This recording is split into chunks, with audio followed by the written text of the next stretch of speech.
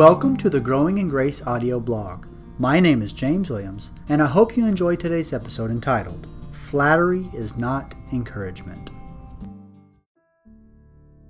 Lurking in the shadow of every good gift from God is a twisted perversion that seeks to imitate and destroy. These destructive copycats disguise themselves as good, but are actually out to cause chaos and confusion. God creates healthy friendships as a gift, but sin turns them into something codependent or abusive. God blesses a person with a strong work ethic, but sin twists it so he becomes a workaholic.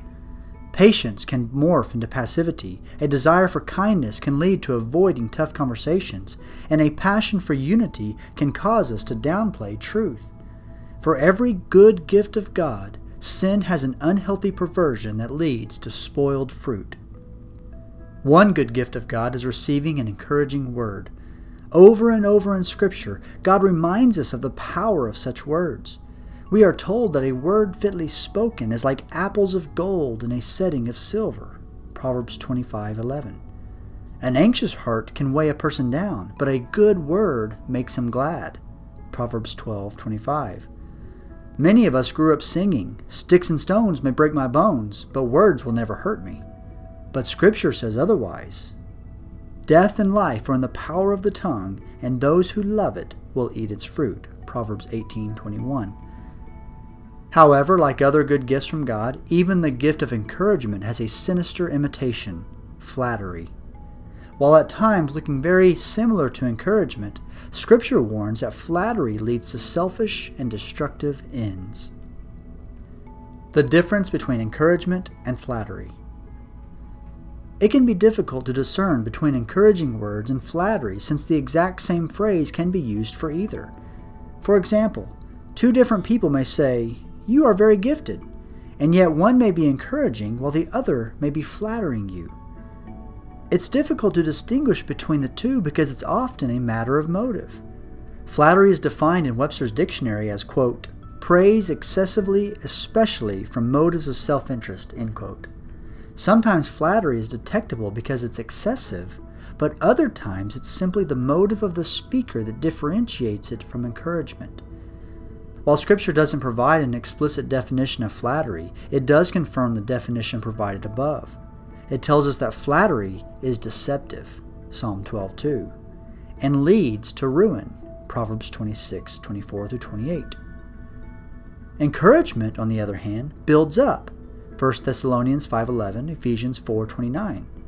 Encouragement stirs up love, Hebrews 10:14, but flattery sets a trap for the hearer, Proverbs 29:5. Flattery doesn't rebuke, Proverbs 28:23, even when it would be beneficial to the hearer because doing so doesn't accomplish the desired ends of the speaker.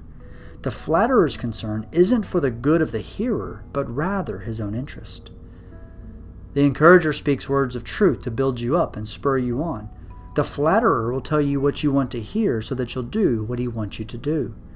Scripture warns that his words will be convincing. Quote, "His speech was smooth as butter, yet war was in his heart.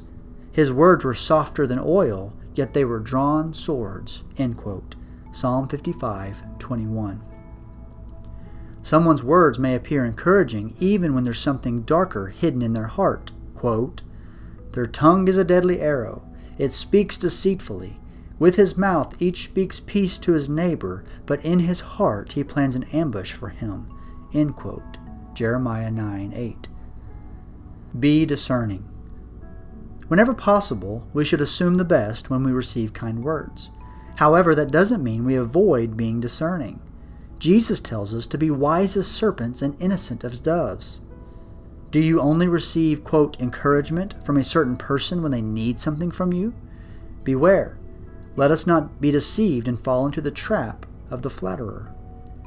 We need to discern our own motives as well. Do I encourage others to gain some advantage? Do I encourage those who cannot do anything for me? Perhaps asking ourselves such questions will reveal unhealthy motives in our own heart. By the power of the Spirit, may we strive to pluck such impurities hidden within ourselves. May we not taint God's good gift of encouragement or use it for our own ends. Let us be known as people of encouragement, not as flatterers seeking power or prestige. May we continually be encouraging one another, all the more as you see the day drawing near.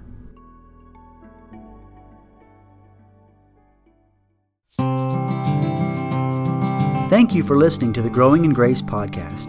I pray this episode served you well. If so, consider sharing on social media or leaving a rating on iTunes so that others might be encouraged as well. May God strengthen you this week as you continue to grow in grace.